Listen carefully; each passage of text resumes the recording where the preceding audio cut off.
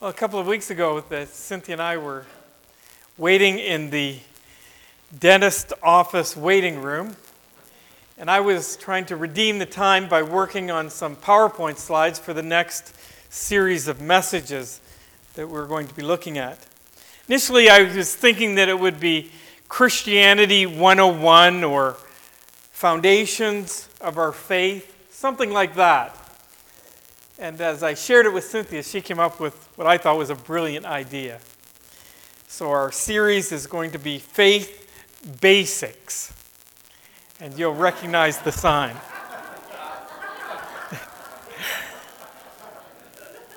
I loved it.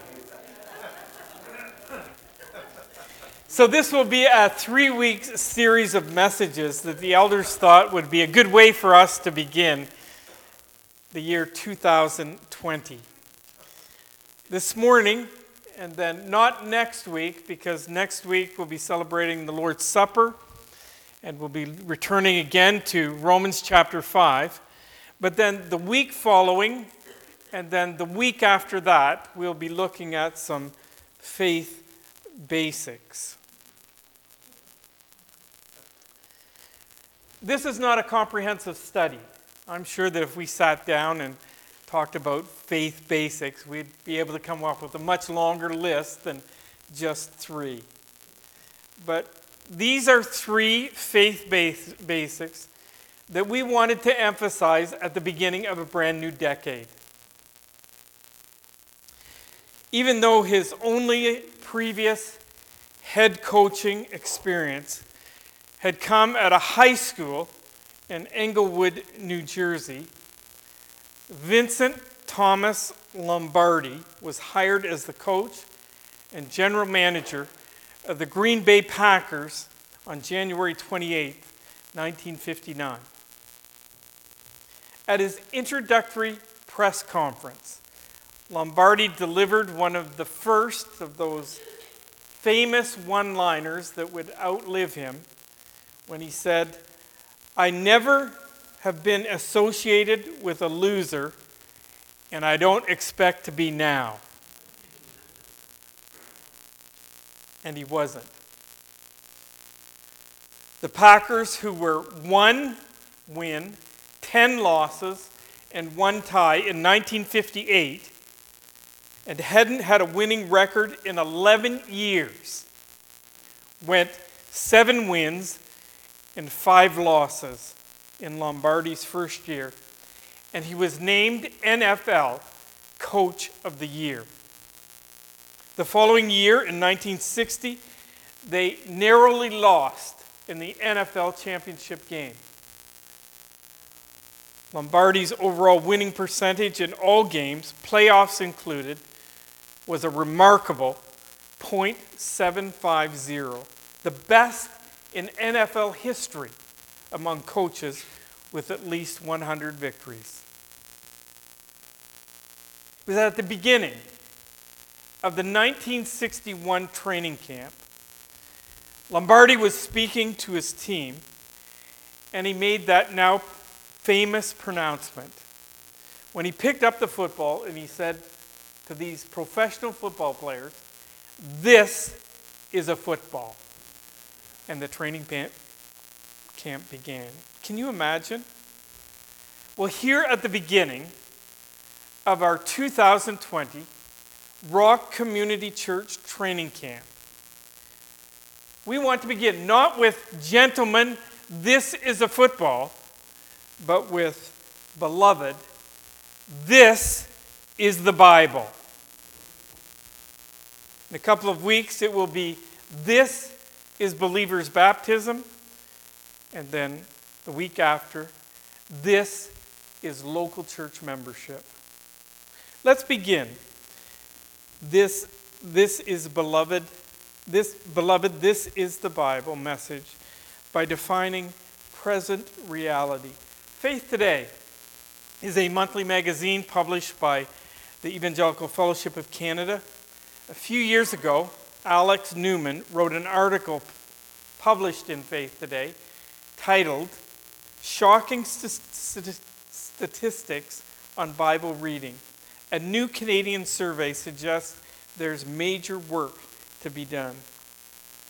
The survey that he was referring to took place at the end of 2013.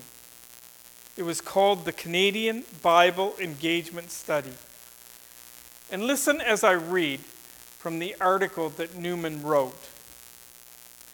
The study found some bad news, some good news, and some surprises. First, the bad news. Since 1996, there has been a dramatic decline in regular Bible reading, from 28% reading at least weekly to just 11%. That's less than half in over a 7-year period. And weekly church attendance from 27% to 16%, again, in 7 years. Specifically, only 5% of Canadians report reading the Bible daily. Just 14% read it at least once a month. And weekly Bible reading is down by 60% over a 7-year period. He goes on, what's surprising and distressing is that most Canadians either seldom or never read the Bible, a decline evident not only in the historic Protestant and Catholic churches, but among evangelicals too. He goes on, it was also surprising to discover the decline was even sharper among older people than youth.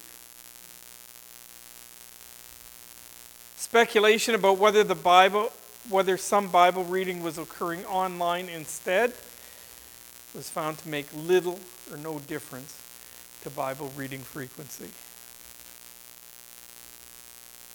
That is probably not all that surprising to many of us. Bible literacy is on the decline in Canada, among believers and unbelievers alike. It may not be surprising, beloved, but it has to be concerning. Has to be. Because this book is the foundation of our faith. Romans chapter 10, verse 17 reads, so faith comes by hearing, and hearing by the word of God. It is essential to faith. And according to Hebrews chapter 11, verse 6, it says that without faith, it is impossible to please God. Once we have responded appropriately to God's demonstration of love for us in faith, believing that Jesus Christ was who he claimed to be, was the Christ, the Son of God, as he's presented in the Scriptures, trusting him alone for our salvation, the Bible becomes an indispensable means for our sanctification. We are saved by faith, but we learn to walk as we spend time with God. That's our sanctification, learning to walk by faith. And it is a process that is linked directly to our exposure to this book. Listen to these familiar words from the Apostle Paul, written to his young protege, or younger protege, I should say, Timothy, in 2 Timothy chapter 3, verses 15 to 17. These are familiar words, and so I'm going to read them in the New Living Translation to give us a new hearing. You've been taught the Holy Scriptures from childhood. They have given you wisdom to receive the salvation that comes by trusting Jesus Christ. All Scripture is inspired by God and is useful to teach us what is true. and to make us realize what is wrong in our lives. It corrects us when we are wrong and teaches us to do what is right. God uses it to prepare and equip His people to do every good work. Saved by faith so that we then can learn to walk by faith. These 66 books of the Old and New Testaments are the primary record and means of God's saving work in the world and His sanctifying work among His people. That's our present reality. Here are a couple of other verses that you may want to jot down. I didn't include them on the handout, but these are worth jotting down. They present another present reality, actually from God's perspective. Psalm 119, verses 9 and 11. How can a young man, and he's speaking to young men, but this has got much broader application. This includes all of us. How can a young man keep his way pure? By keeping it according to your word. Your word I have treasured in my heart, that I might not sin against you. Psalm 1, verses 1 to 3. How blessed is the man who does not walk in the counsel of the wicked, nor stand in the path of sinners, nor sit in the seat of scoffers, but his delight is in the law of the Lord. And in his law he meditates day and night. He will be like a tree planted firmly by the streams of water, which yields its fruit in its season, and its leaf does not wither. And whatever he does prospers. Hebrews chapter 4, verse 12. For the word of God is living and active and sharper than any two-edged sword, and piercing as far as the division of soul and spirit, of both joints and marrow, able to judge the thoughts and intentions of our hearts. Let's move on from the present realities to a promising resource. If you have a copy of the scriptures with you this morning, I invite you to turn with me to Psalm 19.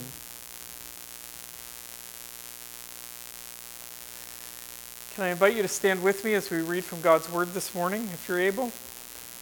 Beginning at verse 1 of Psalm 19. This psalm is a poem, but it falls into three very distinct categories. Listen as we read. The heavens are telling of the Lord, of the glory of God, and their expanse is declaring the work of his hands. Day to day pours forth speech, and night to night reveals knowledge. There is no speech, nor are there words. Their voice is not heard. Their line has gone out through all the earth, and their utterances to the end of the world. In them he has placed a tent for the sun, which is a bridegroom coming out of his chamber. It rejoices as a strong man to run its course. And its rising is from one end of the heavens, and its circuit to the other end of them. And there is nothing hidden from its heat. That's the first section of the psalm. What's he talking about in those 6 verses? This is a revelation of God from creation. If you want another place to look at Romans chapter 1, verses 18 to 20, where it talks about if you look around, there is evidence that there is a creative God that has created all this. He goes on though. The law of the Lord is perfect, restoring the soul. The testimony of the Lord is sure, making wise the simple. The precepts of God are right, rejoicing the heart. The commandment of the Lord is pure, enlightening the eyes. The fear of the Lord is clean, enduring forever. The judgments of the Lord are true, They are righteous altogether. They are more desirable than gold, yes, than much fine gold. Sweeter also than honey and the droppings of the honeycomb. Moreover, by them your servant is warned. In keeping them, there is great reward.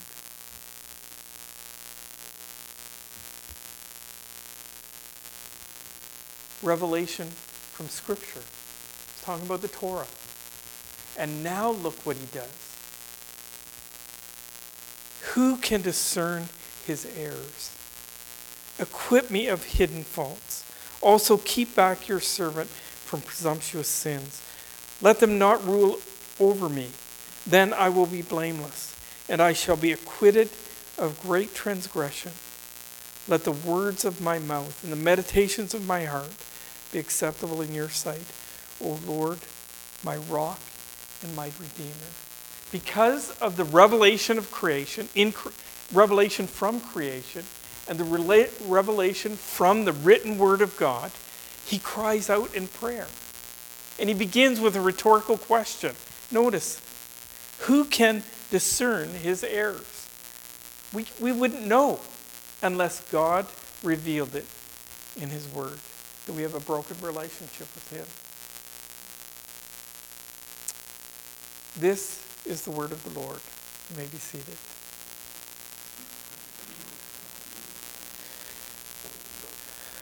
Father, your word assures us, he who did not spare his own son, but delivered him over for us all, how will he not also with him freely give us all things? Certainly, these inspired and supernaturally preserved scriptures are part of that package of resources that you have made available to us so that we can live lives that please and honor you. May we be found taking full advantage of this provision. And as a result, be like trees planted by streams of water, firmly rooted, yielding much fruit. Forgive us for ignoring you, for not seeking your input, for being unteachable, nurturing a spirit of independence, living undisciplined lives. Enable the psalmist's testimony to become our testimony.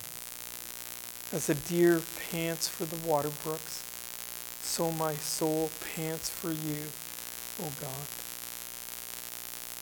May our souls pant for your word. You are the potter, we are the clay. Use your word to mold us and to make us, we pray, by the power of your Spirit. For your glory, we ask in Jesus' name. Amen. For our purposes this morning, I'd just like us to focus for a few moments on those verses in that second paragraph, or those stanzas that talk about the revelation from Scripture. Notice, first of all, how the psalmist refers to God's Word. It is like he's taking a copy of the Scriptures and placing them in the middle of one of those round tables that we recently purchased downstairs that seats 8 people around them. And he sets the Word in the middle and he begins to walk around it in his mind. And then he begins to describe or give different aspects of this written Word.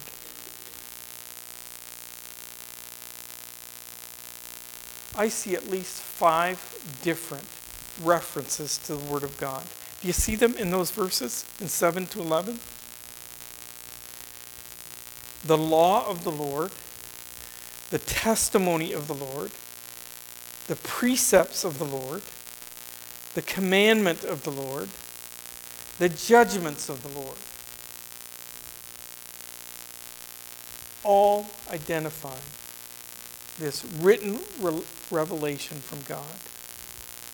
These labels communicate authority, sovereignty, dominion, and power. And based on these labels that the psalmist used here in describing or labeling the Word of God. This is not a written revelation that should be ignored or dismissed or taken lightly. Rather, these words should be highlighted, written in bold, circled in our minds and on our hearts.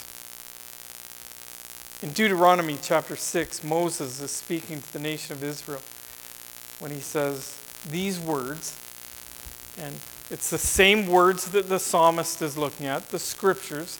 These words which I am commanding you today shall be on your hearts.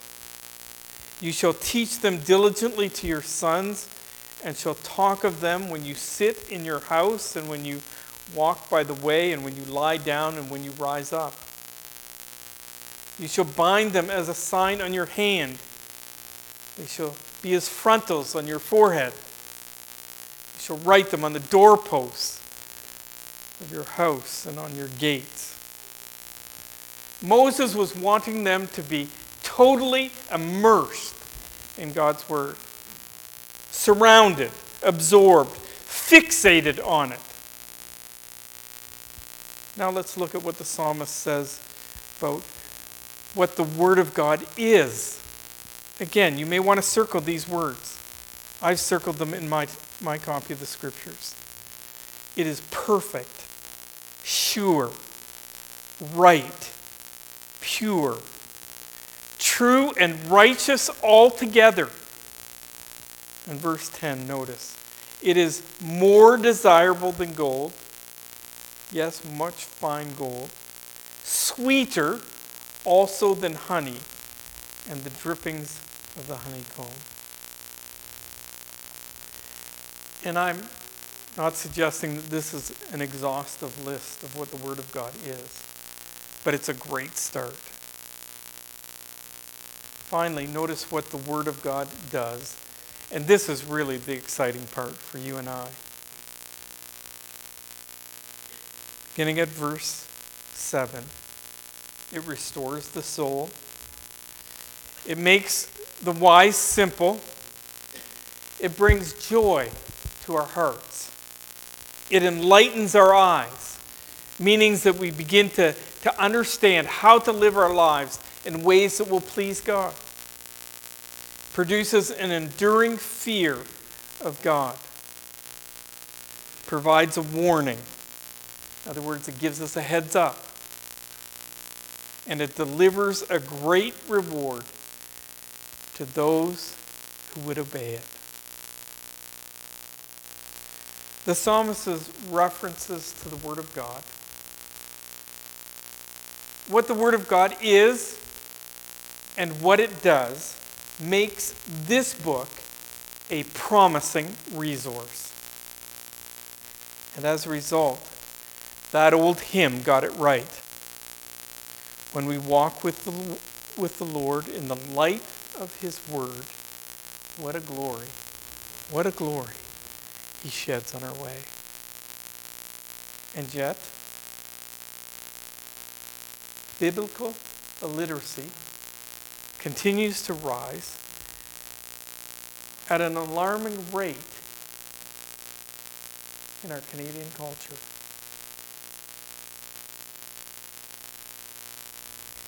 And yet the Bible remains an indispensable resource for our salvation and sanctification.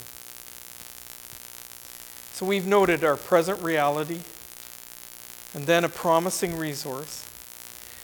And now I would like us to recognize the privilege that is ours, that is yours and mine. A privilege recognized. To help us to do that, I would like to read just a little piece taken from the pages of history. At various times in history, and in some countries today, people have given their lives to preserve God's Word. Even in England, where there was a time when the Bible was to be chained to the pulpit and handled only by the clergy. The Scriptures were in Latin, and it was against the law for the Bible to be in the language of the common people. Against the law. In the midst of this repression of God's Word, a man by the name of William Tyndale came along. He was an early English reformer who lived from 1494 to 1536, less than 500 years ago. He was troubled by the vast ignorance of scriptures among the people around him. I wonder what he would say about our recent Canadian survey. And he knew it would be impossible to change that unless the scriptures, and I'm quoting him, were plainly laid before the eyes in their mother tongue. The printing of his first English New Testament came off the press in 1525, even though it was against the law. And police raided and stopped his work. So Tyndale had to resume Bible translation in secret. He finished the following year and then began to write commentaries on Old Testament and New Testament books. Tyndale's output was impressive, especially considering the setbacks he faced. A shipwreck, the loss of manuscripts, being chased by secret agents, having his printer raided by the police, and being betrayed by friends. Despite these challenges, he was determined to get God's word into the language of the people. His translation was lucid, crisp, and concise, and above all,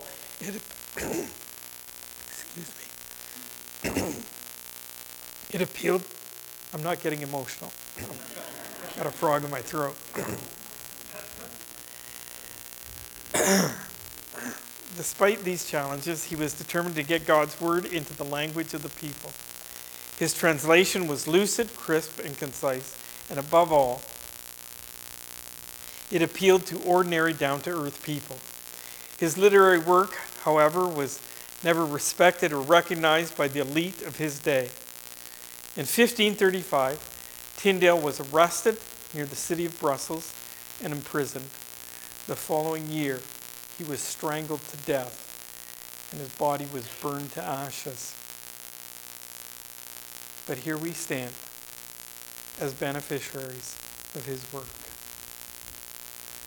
You and I enjoy a privilege that cost William Tyndale his very life. And not just the death of Tyndale. That's a rather dramatic story. But think of the efforts and hours, the sacrifices and expenditures that have been made by linguists and Bible translators, writers and publishers, preachers and Sunday school teachers, Bible colleges and seminaries, missionaries and professors. Sure, Frank, thanks. So that today, you and I enjoy an unprecedented access to this book, the Scriptures. But perhaps familiarity does breed contempt. Or at the very least, it breeds complacency.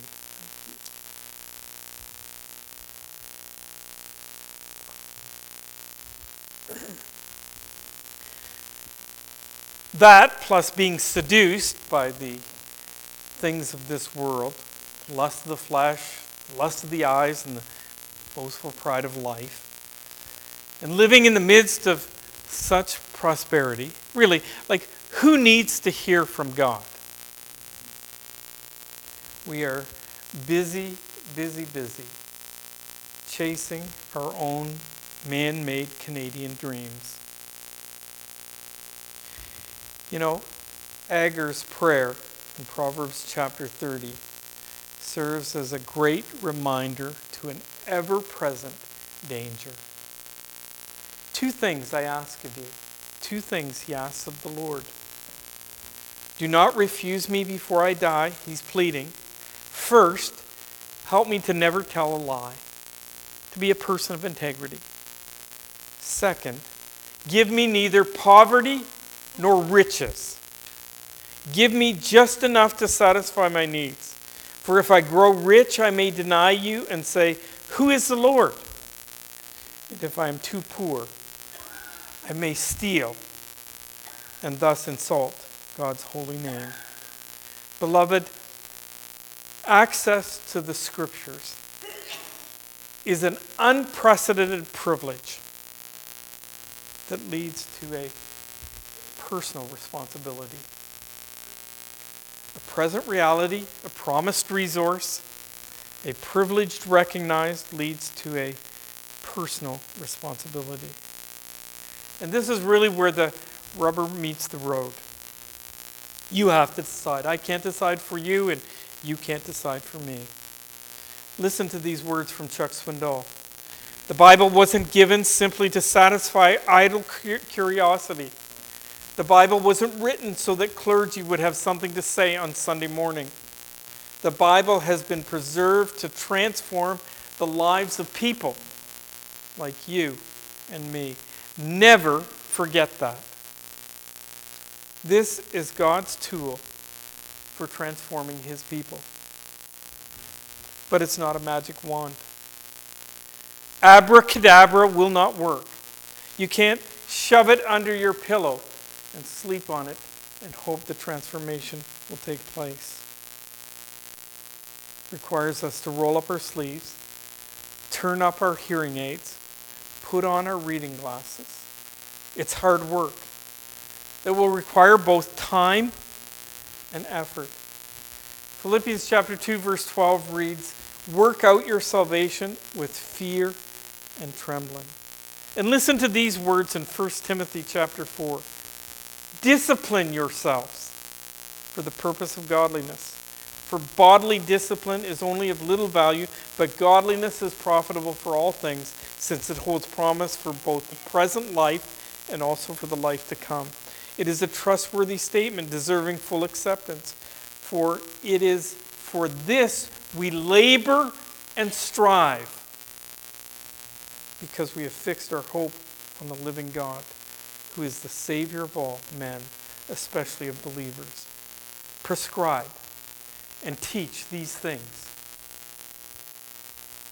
I've shared the hand illustration with you before, and I will probably share it again in the future. It's such a great way for us to remember how we get a hold of, or how we input God's Word into our lives. The hand. First the pinky, weakest finger, but hearing the Word of God from pastors and teachers provides fresh insight into the Scriptures. It may be the weakest finger, but it's better than nothing. Hearing the Word of God. We retain about 5% of what we hear, but it's better than nothing. I would suggest that in the day of electronics, podcasts are phenomenal. We're without excuse. We have so much access to good biblical preaching. There's a caution there. There's a lot of stuff that's not good. And if in doubt, speak to one of the elders here at the church. We'll help you to work through that. If we don't know individually, we'll certainly do the research to help you find. But let's be taking advantage of that. Reading is the second finger. Represents the ring finger. Just read it. And folks, there are all kinds of reading programs that we can be involved in. I happen to use BibleGateway.com. It sends me an email every morning. Every day of the year I get an email. And I read through the Bible in 365 days because of that program. It gives me my daily reading. And I do that in the evenings before the last thing of the day, before going to bed. Read about 3 or 4 chapters from the Scripture. Make my way through the Bible. I know that Glenn Bailey shared yesterday with the men at the men's breakfast. He uses Our Daily Bread. It's at the back. It's in the literature stand there. Pick one up on the way out. It helps you to read through the Bible every year. It gives you the assigned reading for that day and a great little story to go along with it. Read the Word of God. Studying represents the middle finger. This requires greater time and effort. And I would suggest it requires a pen and a piece of paper as well. But it results in more knowledge and the formation of our personal convictions. People retain about 35% of what they study That Acts chapter 17, verse 11 reference there, of course, is to the Bereans, who, when they heard Paul preach, examined the scriptures daily to make sure that what he was preaching was the truth. We need to be those kinds of people. And let me just park here for a few moments.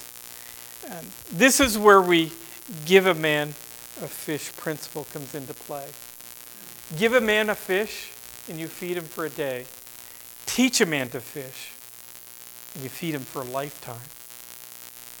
Of all the spiritual exercises, the habits that I could help you develop, this is the one, as the teaching elder at the Rock Community Church, that I would hope that I would be able to help you develop. It is critical.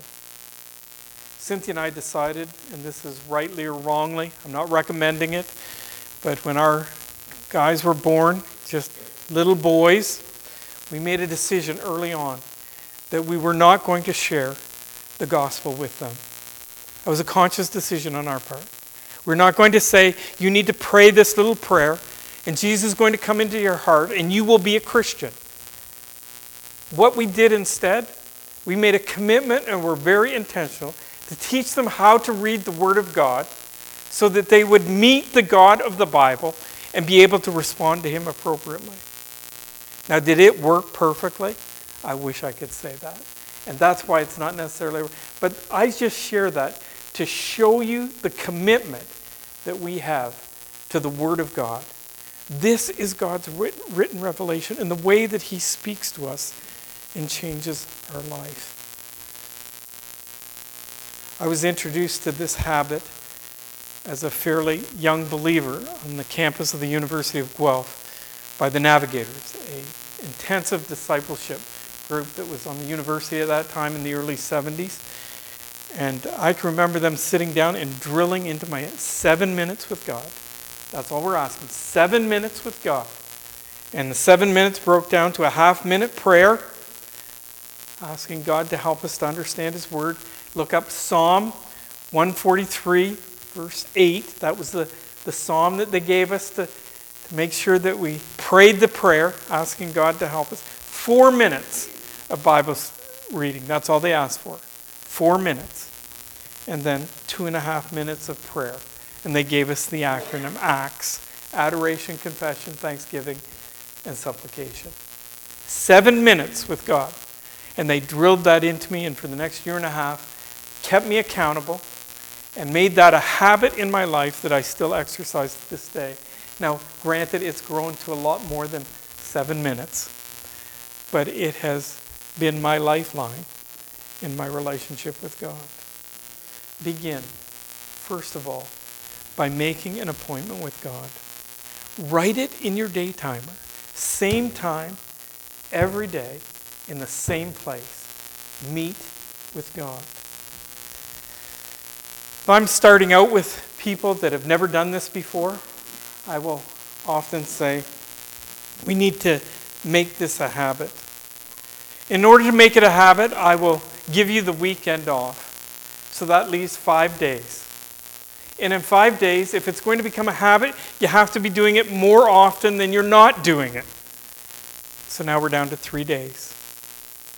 And so I will say, make a commitment to 3 days in the 5 days of the week to set an appointment to meet with God, to read His Word. Then choose a book. Any book of the Bible would do. I probably would recommend something in the New Testament, and even more specific, if you're a new believer, probably something in one of the gospel accounts that explains the life of Christ. I've, over the more recent years, when I work my way through a book in my quiet time, I read an entire chapter. And I read it every day of the week, same chapter. Day after day after day, for 1 week period. And I make different observations, interpretation, and applications as the week goes on from the same chapter, usually focusing on a couple of verses that have struck me or caught my attention on any given moment. A friend of mine, when he reads the scripture, like that answers two questions. What does it teach me about God?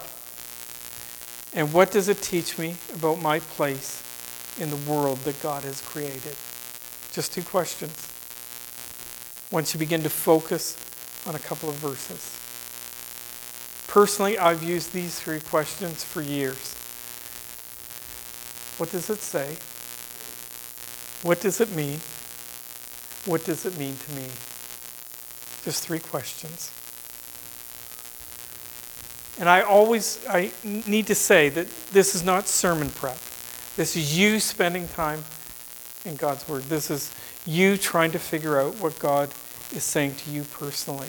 If I'm preparing a sermon or writing a Sunday school lesson or getting ready to present God's Word to other people, I begin with that kind of process, but there's a whole lot more study involved. And you need to be able to say with confidence, this is what the Word of God is saying. But for our quiet time, that is suffice. I don't think this is complicated. I think we try to make it more complicated than it needs to be. The next thing I would suggest is that you need to be accountable. And I don't think family members are the best to keep you accountable. What I do is I go to Costco every year and buy their journal. They come in packages of 2. And so each day you have a page and you can rip off the corners of the page as you make your way through the year. And so every day I do some writing. Maybe a sentence or two. Don't have to fill the page. But what that does is hold me accountable to my time alone with God. Because, folks, blank pages don't lie. And I have to admit, I love the beginning of a new year, so I can throw that old one away because there's way too many blank pages in it. But it's a great way to hold yourself accountable. I have 3 extras. They come in packages of 2. I usually buy extras every year so that I can hand them out to people that want to start the process. And if that's your next step in developing the input of God's Word in your life, they'll be here at the front following the service. Please feel free to help yourself. I've already mentioned that using a pen and paper is absolutely critical. I think that we actually clarify our thinking as we write things out. It forces us to be clear thinking. It's important to write yourself clear. 4th finger is memorizing God's Word. It enables us to have access to the Word of God wherever we are, whenever we need it. It's an important discipline to have in our toolbox.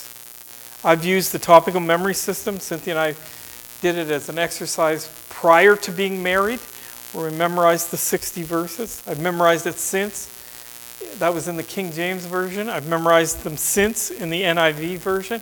And now I'm desperately, and as I grow older, I find it's harder, but I'm trying to memorize it in the New American Standard Bible. And I've made a commitment by the end of 2020, I will have all 60 verses down perfect by the end of the year, plus hopefully some others as well. But topical memory system, you can look it up online. It's a great system to learn to hide God's Word in your heart. Meditation, it's represented by the thumb. And once you are exercising all 5, then you get a really strong grip on God's Word, right? And so that's an indication that you're developing some real personal conviction. By meditating, or we've just come through the Christmas season where we've talked about Mary pondering the things the angel had said to her and pondering the things she heard at the temple as Jesus was dedicated. That's what meditating is. It's taking God's words, you've memorized it, and now you're allowing it to roll around in your mind and apply it to different areas of your life. It's a great exercise. Can you imagine, just for a moment, if every one of us in this room this morning took the next step in inputting God's Word into their life? Just the next step. I'm not talking about a giant leap for all of mankind. Just the next step. So think about where you're at and the input of God's Word into your life on a daily, weekly, or monthly basis. Define reality for you, your reality. And then let me ask you, what is the next step in increasing that input into your life? I just cannot imagine the difference it would make in your life, in our lives, in this church's life, if we took that seriously. I'd invite you to write out a CAM goal right here this morning. CAM stands for clear, achievable, and measurable. How could you increase the input of God's Word over the next 360 days? We've already lost 5. But over the next 360 days. I'm going to give us just a couple of minutes to think about that. You may want to begin and take that bulletin you received and write right on the front of the bulletin your CAM goal. Underneath the rock. I will, over the next 360 days. It just has to be the next step, not a giant leap. But what would you be prepared to do to ensure that this book is having a greater impact in your life over the next 360 days? Take just a couple of minutes to think about that.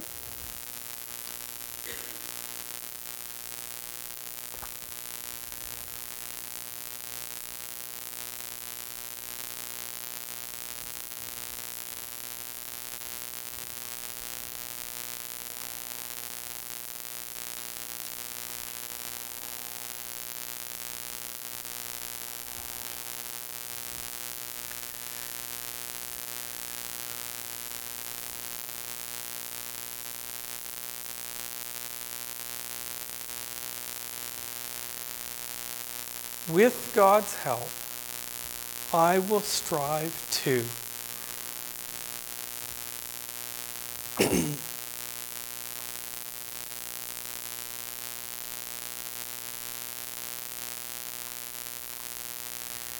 teachability plus time plus exposure will equal walking with the Lord in the light of His Word. Transform your life. Let's pray. Father, we know that you desire the very best for each and every one of us.